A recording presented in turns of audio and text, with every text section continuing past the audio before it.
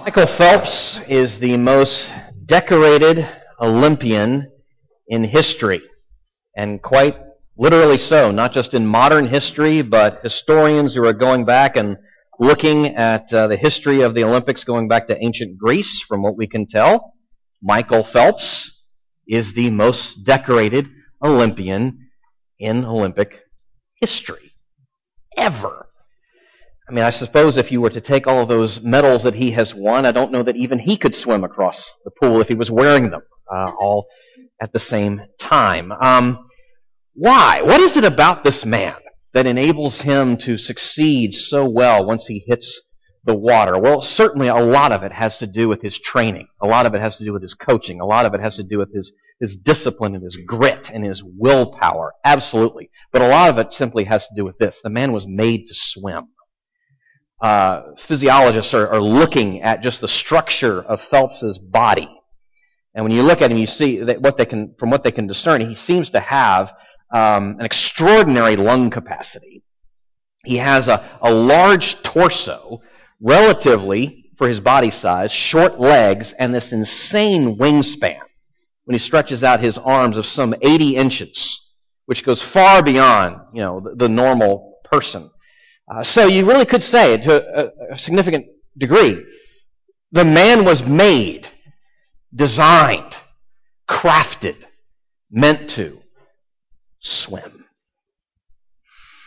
Friends, we were made for something else, all of us here this morning, made for community, made for life shared together, enmeshed with one another. I can say that with all sincerity and all certainty because of how we were made and whose image we were made, according to whose likeness we were made. Our Creator, God Himself, is eternally communing. He is a relational God, forever before there was time. It was Father, Son, and Holy Spirit.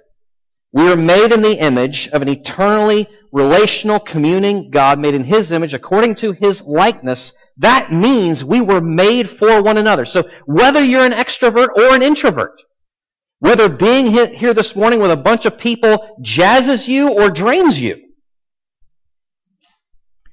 you were made for community. You were made to do life, to share life with other people. It's how you were made. It's part of your design specs. And we are never more human. I could even go so far as to say that. We're never more human than when we are in fact, in connection and community with one another. That's the implications of all of this. I know it's a mystery how God is one God in three persons. That is a mystery. Anybody who says they understand that and writes a lot about it, just don't read the book.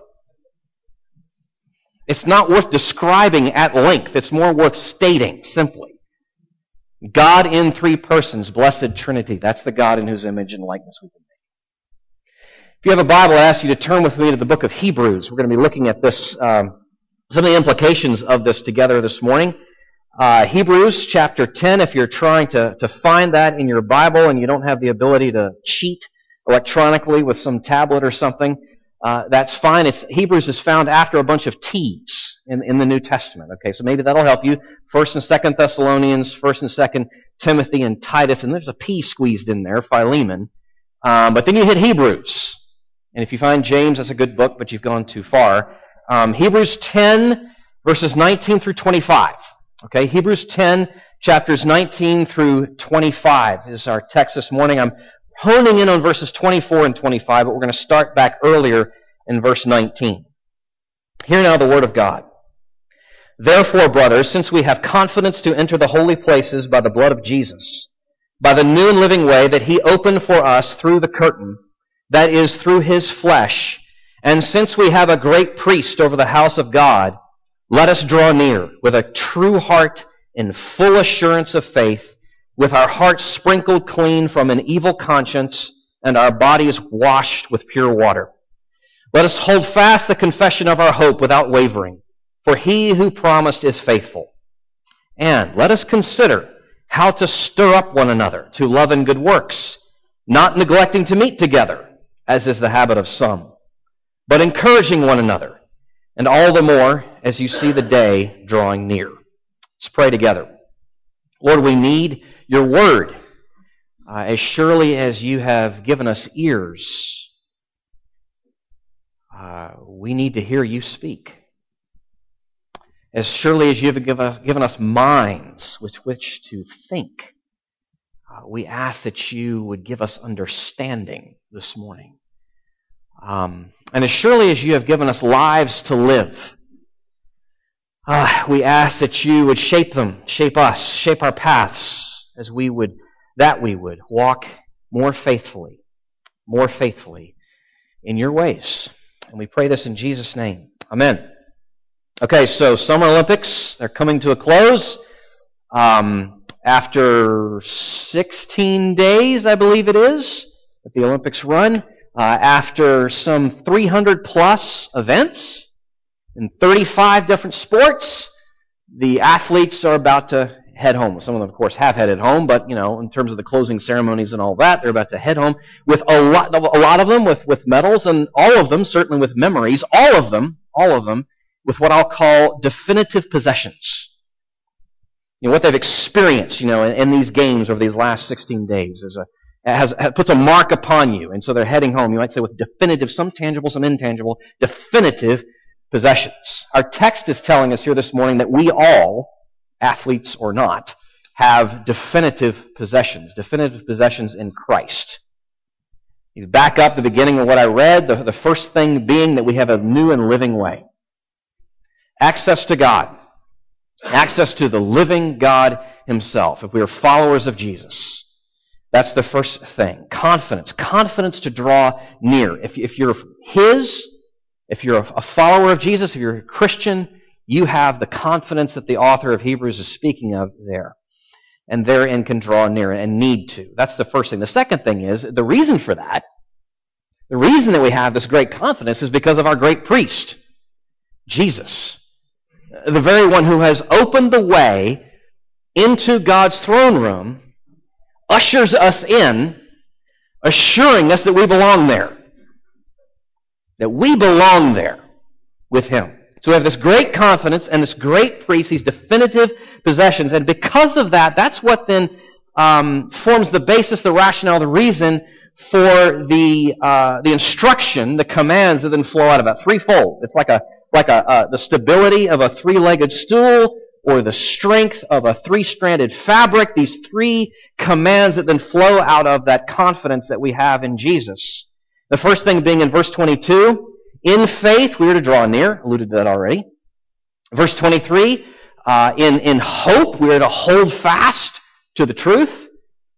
And then in love, verses 24 and 25, we are to consider some things. Consider some things about one another. So faith, hope, and love, you see this together, verse 22, 23, 24, and then 25. We're looking at the third one of the three. In love, we are to consider some things regarding one another within the family of God, within the body of Christ. What in the world does that mean? What does that mean? Not just be considerate, not just hold the door open for somebody or, yield to them at the Keurig machine, but beyond that. It's consider something. Well, we get a hint of that if you go back to Hebrews 3, where the author uses the same word in this context. Therefore, holy brothers, you who share in a heavenly calling, consider Jesus. Consider Jesus, the apostle and high priest of our confession. So that gives us a clue, because what that has to mean is that to consider Jesus means to look at him, to look towards him, to think on him, to study him, to let our minds be occupied with him. To consider Jesus. And now we're being told to consider some things regarding ourselves. Well, not just ourselves, but one another together. So putting all this together as one package, let me put it this way. We have these definitive possessions. This great assurance of access to God because of this great work by our great priest. And because of that, there are these three things that the author tells us. We're to draw near, we're to hold fast, and we're to consider these things. Meaning that we are to look at, think about, study, dwell on these things these things occupy our thoughts to carry out some actions, to be about something specific in shared life with one another. Okay, that's what it means to consider. There's an intentionality and an intensity to that. But what would it be? What would it be? What is it to pursue that? And how do we do that? Or put another way, what's the goal that we're to be chasing after here, according to the author of Hebrews, according to Holy Scripture? What is the goal that we're to be chasing after here, and what are the means? How do we go about that? Well, let's look at that together. First point. Our goal, what is it that we are to be striving after, pushing towards, striving, struggling together with? Verse 24, and let us consider how to stir up one another to love and good works. I'm just going to surgically pick this apart, that we would understand it better, okay? We are to, first of all, to stir up one another. Now, what does that mean? It means to incite. It means to provoke. It means to stimulate. It means that because of the presence, our presence, in the lives of some other people, something is about to happen. We're to be a catalyst in the lives of the people around us in this context of what the author of Hebrews is speaking. Now, why? Why do you need to stir up some person or some persons? Because they're not moving. Right? I mean, that stands to reason. You have to stir something that's still. So we're being called to stir up, being called to move one another. Towards what? Again, just looking at the text, to love and good works. To love, the Greek word agape, some of you have probably heard of that, meaning selfless concern and interest towards another person, meaning costly affection and interest and actions flowing out of our lives into, just as, my goodness, as Jesus has demonstrated, as Jesus has declared, as Jesus has spoken into and over and towards us, this agape love, we are to be stirring one another up in that towards. And this then tells us the next thing. It's not just sentimental. It's not just emotional. It's not just a Hallmark card kind of thing. It's action. Love and good works. Sacrificial action. Sometimes burden carrying, which does mean if I'm going to help you carry your burdens, it means now I've just sloughed some of it onto me. Right? So it's costly oftentimes. It's the agape love, these good works. So this is the goal. This is what we are to do. This is what we are to stir up in the lives of one another. Love and good works. That's what we're to consider. That's what we're to be focusing in on with intentionality. We're to be planning this, recognizing apparently, according to Scripture, it's so important that we have to be pursuing it with intentionality. But because we have to be told, apparently it doesn't come naturally, so we have to pursue it with intentionality. You see? It's not going to happen if we don't pursue it, is the implication of what the author of Hebrews is saying here. Put it this way, if we're taking this seriously, it should change the way we see one another. I mean, you could literally, I'm not going to make you do this, but look to your left, look to your right, look behind you, look in front of you, and recognize that these people, these professing believers, if that's who they are, sitting around you, you then say to yourself of them, these are my brothers and sisters in Christ. These are my family. This is these are the fellow members of a family of which I am a part. These are the fellow members of a body of which I am a part. How is it incumbent on me then to incite, to stir up love in their life? What would that look like? What would it look like to incite, to encourage, to stir up good works in their lives? What would it mean for me to model that? What would it mean for me to live that out? What would it mean for me to speak in such a way that those things would be encouraged, that the Lord could take those things and use them in His hand? Now, we're not talking about, by the way, being meddling busybodies. That's not what the author of Hebrews is speaking of here. But he is saying we are called to live as what we are. Members of the body of Christ. Members of a family that take a living, active interest in the welfare of one another because it's a shared endeavor.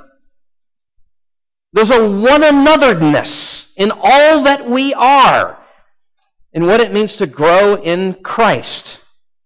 So, again, we have these definitive possessions that the author of Hebrews has spoken of, that in Jesus we have this astonishing, mind-blowing, heart-shaping access to God. Every one of us, we belong there because of what our great priest, our older brother Jesus, has done once and for all for us. And there are living implications that are meant to roll out of that. Some of that is to draw near. Some of that is to hold fast. And some of it is to consider these things regarding body life with one another. What we're to do to stir up one another towards love and good works. Okay. How are we to do it? What are the means?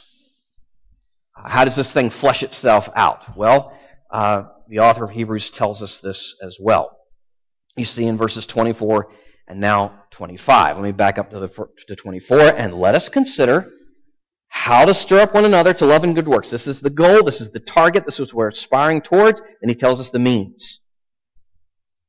Not neglecting to meet together, as is the habit of some, but encouraging one another, and all the more as you see the day drawing near. Okay, so he speaks to this, negatively and then positively, giving us a holistic picture of what it would look like to stir one another up towards love and good deeds. You're not going to do it this way. You are going to do it this way. Okay? You're not going to do it by neglecting to meet together. That's the first thing. Which there's an implication in there, in what he's saying. You know, when he says, as is the habit of some, what does that tell you? That some have done that. And some are. And when you go back and you read everything that the author of Hebrews has set up to this point, there are a lot of warning passages in there about people whose faith has grown cold. And he's clearly implying that this is part of what has happened in their lives. They have drifted into the shoals, not even aware until it was perhaps too late, and maybe even then, not even realizing, that there was a time in these, whoever it is that's coming to the author's mind and the audience's mind, there was a time that these individuals, they were enmeshed in the life of the body. Any given Sunday, they're not there. Everybody goes, whoa, where's, Bob? And, I'm not going to find Bob mentioned in Hebrews, but people would get that. They were missed. Especially, 2 weeks go by. Now they're being pursued. They were once enmeshed, but something has happened. They've grown complacent. They've grown callous. And I don't mean in the sense of socially rough and mean and impolite. And I mean callous in the sense of what builds up physically, on your hands. The deadened skin so that you don't feel.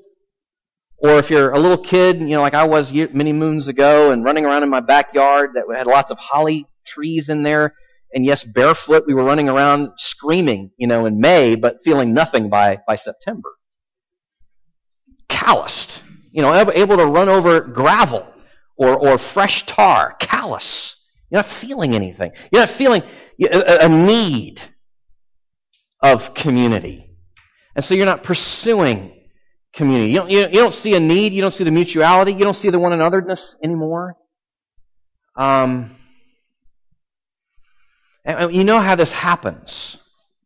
Some of us can identify with this. Some of us, that's where we are now, I dare say. The good crowds out the better. You know what I mean? Self-managers, time managers talk about the dangers of letting the urgent crowd out the important, right? And you're looking at the quadrants, and I'm not going to bore you with all that, but where you let the urgent crowd out the important or the good crowd out the better. And so the priorities just start to shift a little bit, and commitments begin to wane a little bit, and decisions made, all right. They've given up more than they know. So, how not to do this, how we're not going to be stirring one another up towards love and good deeds, it's not going to happen if we're not meeting together. It is, think with me, impossible to stir up one another towards love and good deeds if we're not with one another. Right? I mean, that would be an oxymoron.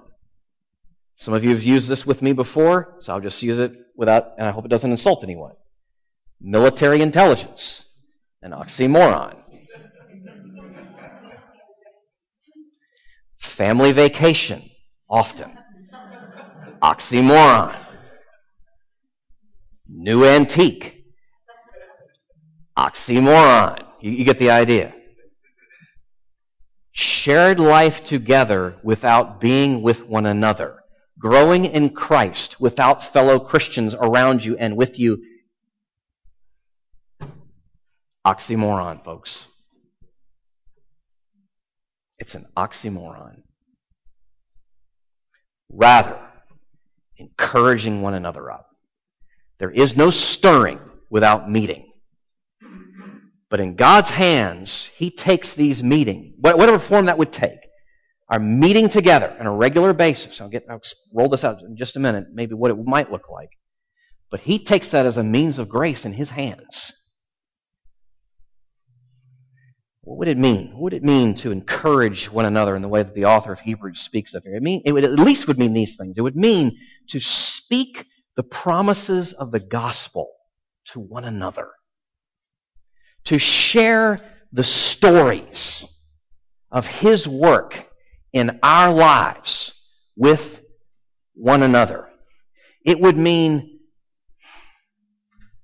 allowing yourself, putting yourself in a position to pray with other people and asking them, probing them, pushing them to want to know more how you can pray for them, and also let them do it reciprocally with you.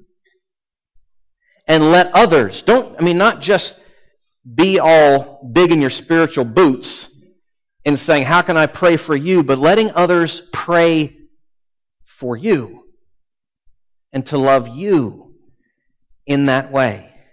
That our faith, hope, and love, that we love such that our faith together, our plural, our faith, would grow deeply.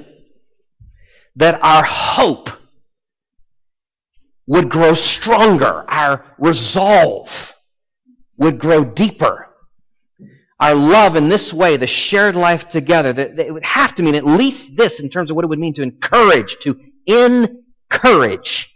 one another. And why? Well, he goes on to say, he alludes to a bit more because of the context in which we live. We are not in Disney World.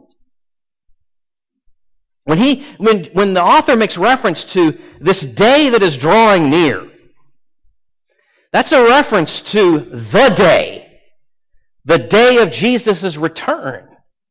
The reality, the New Testament speaks again and again and again. The prophets of the Old will allude to it as well, that we live in the last days now. You don't have to wait for the last days. We've been in them and will be in them until we live in the time between the times, between the first and the sure. Just as surely as history tells us Jesus came once, He is coming again. And what the author of Hebrews is saying is that we live in those times, and in those times, we are promised, in case you hadn't noticed, periods of stress and trouble and danger. And that's the context. A battle, a war, a struggle, a striving. And we need one another. You can't do this alone. Not if you're taking this seriously. Pursuing Christ. Following Christ. That can't be done on an island. We are our brother and sister's keeper. And we need to be kept.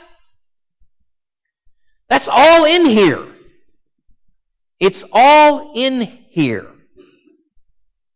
He alludes to this in Hebrews 3, verses 12 through 13. I know we read verse 1 a little while ago, but verses 12 through 13, and I know I said this is in that larger context. When you go back and read the whole letter, I mean, you see all these warning passages and allusions back to the Old Testament saints and Israel's struggles and the up and the down and a whole lot of down. And he says, alluding to all that, verses 12 and 13, take care, brothers, lest there be in any of you an evil, unbelieving heart, leading you to fall away from the living God. But exhort one another every day, as long as it is called today, that none of you may be hardened by the deceitfulness of sin. Now, there's two things with that. There's a promise being held out there. If you'll do these things, that will help insulate and protect you from what I'm warning you of. But what's on the flip side of that promise? The warning that if you don't, look at the wreckage behind you. And it could be you. Heed the warning, embrace the promise. We need one another. We need this. We are hurting ourselves and hampering one another to the degree that we fail to heed this. This call to shared life. Again, as I said a moment ago, this kind of meeting with one another, shared life, that is a means of grace in our lives. All right, my last Olympics allusion here. That's allusion, not illusion. Long before we heard of Michael Phelps, there was Eric Musambani. I can see none of you know who I'm talking about. So I have a little time, and I will tell you. He was one of the great stories from the summer 2000 Olympics. Okay? Now I would encourage you, not now, please not now, but when you get home, look up the guy's name and look up some videos on Eric Musambani. I'll read you a summary of what I'm talking about here. Eric the swimmer, now this is really in quotation marks, okay?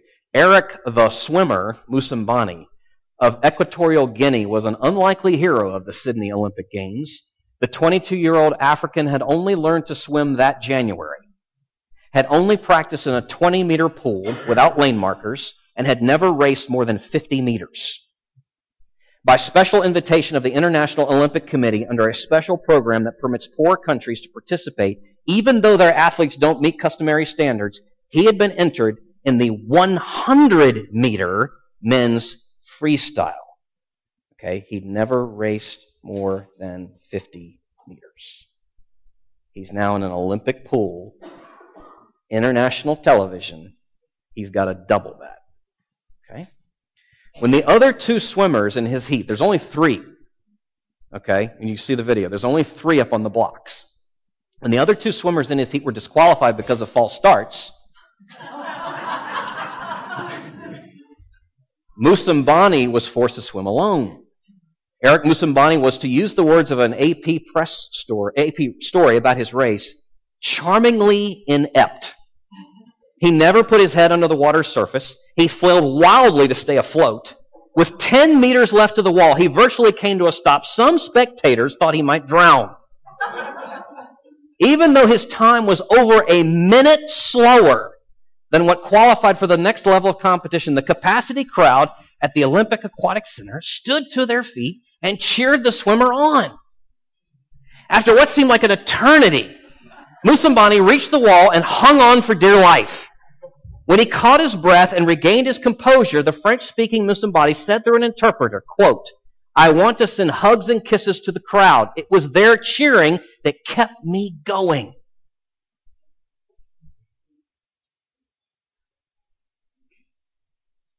That's what we see in our text. You and I, you don't believe this. I know. I don't believe it either. But it's true. I am Eric Musambani, and so are you. You can't swim those 100 meters. I can't either. And we need each other. We desperately need each other, cheering us to the wall. That's what we're to consider. So I'm going to say some hard things right now. Sunday morning, coming here, okay, I'm glad you're here. Sunday morning, coming in for the sermon, maybe the announcements, some of you don't make it for those, but that's okay. Sunday morning, whatever you call we're doing here, vital as it is for your growth and your spiritual health, is not enough.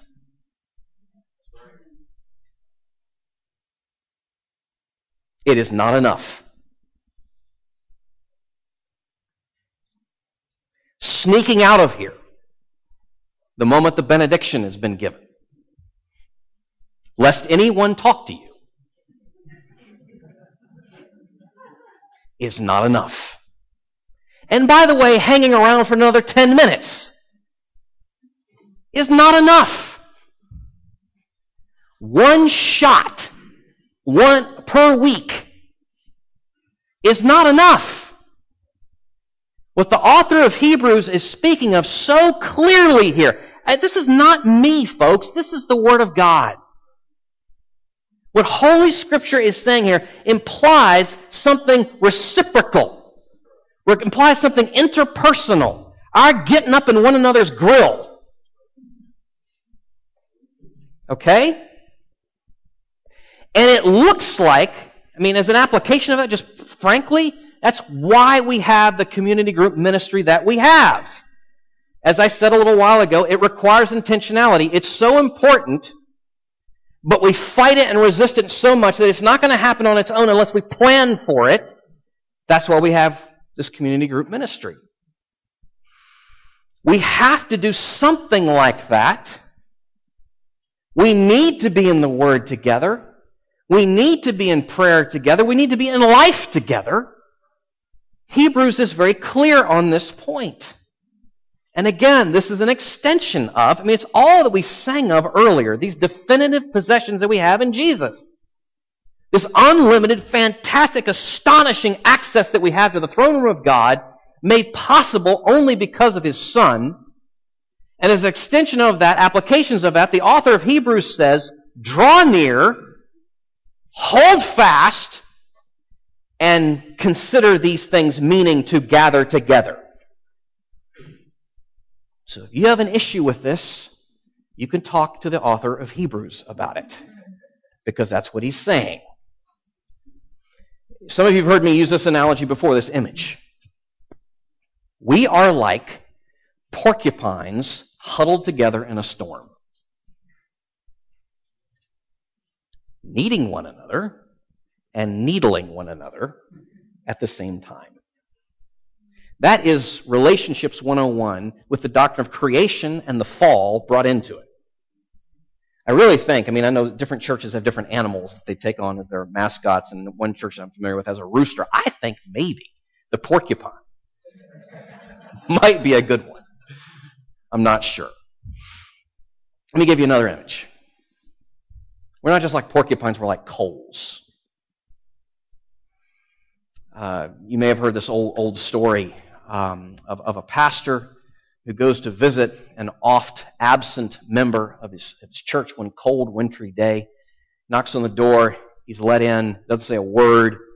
Sits down. Doesn't say a word. It's really, really awkward. And finally, he just gets up and walks over to the fireplace where there's a roaring fire going. He takes the tongs. He picks up a coal. He puts it down on the hearth. And again, doesn't say anything. Just sits back down. And they just look at that coal as it gets darker and cooler until it's out. And his host gets the point of this quiet but fiery sermon. Lest we have, if we do not have the larger whole around us, like coals, our faith, hope, and love will grow cold.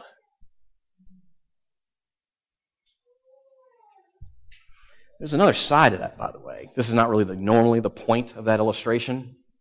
But if you were to take a thermometer to that pile of coals and take that one coal out, I can't help but think that that larger hole has just dropped a couple of degrees or some fraction thereof as well. See, it's not just the individual that needs the whole needs the individual. And neither are the same and is healthy without the other. There is this reciprocal side to all of this. And the author of Hebrews is certainly speaking to that. The need here is so real because there is a battle. There are stakes. It is a struggle that our faith would be lived out, that our hope would be held. And God in His mercy has given us one another to love, that indeed our faith and hope, and theirs too, would grow. And those things are worth growing. May we hear Him. Let's pray. Lord, this is so counter to our tendencies and our bent at so many levels. We live in a very individualistic culture that says that the mark of maturity is the ability to stand on your own without really needing other people in your life. And yet you are saying that is a damnable lie. This is hard for us to admit that we need others. At times it's hard for us to grasp that we are needed by others. We are so busy with our overloaded schedules where the good crowds out the best and the urgent gets pushed aside because of, well, the important gets pushed aside because of the urgent. And then we confess, even when we do gather, we're not very good at listening, and we're not very good at opening up because the gospel's not connecting to our hearts. And yet all of that said, whatever our bent and our tendencies may be, we still need this. We were made for this, again, as we said earlier, in the image and the likeness of you. And the world is looking. The world is watching. Can it be found? Can community, can shared life be found anywhere? And in this sad world, if it's to be found anywhere, it's going to be among us. Not because of us, but because of you and because of the gospel. And so we are pleading for your help. Reset our bent. Heal us, we pray. Bless these community groups as we begin again here this fall. We pray in your name. Amen. I ask our ushers if you would help us out. We are now coming to the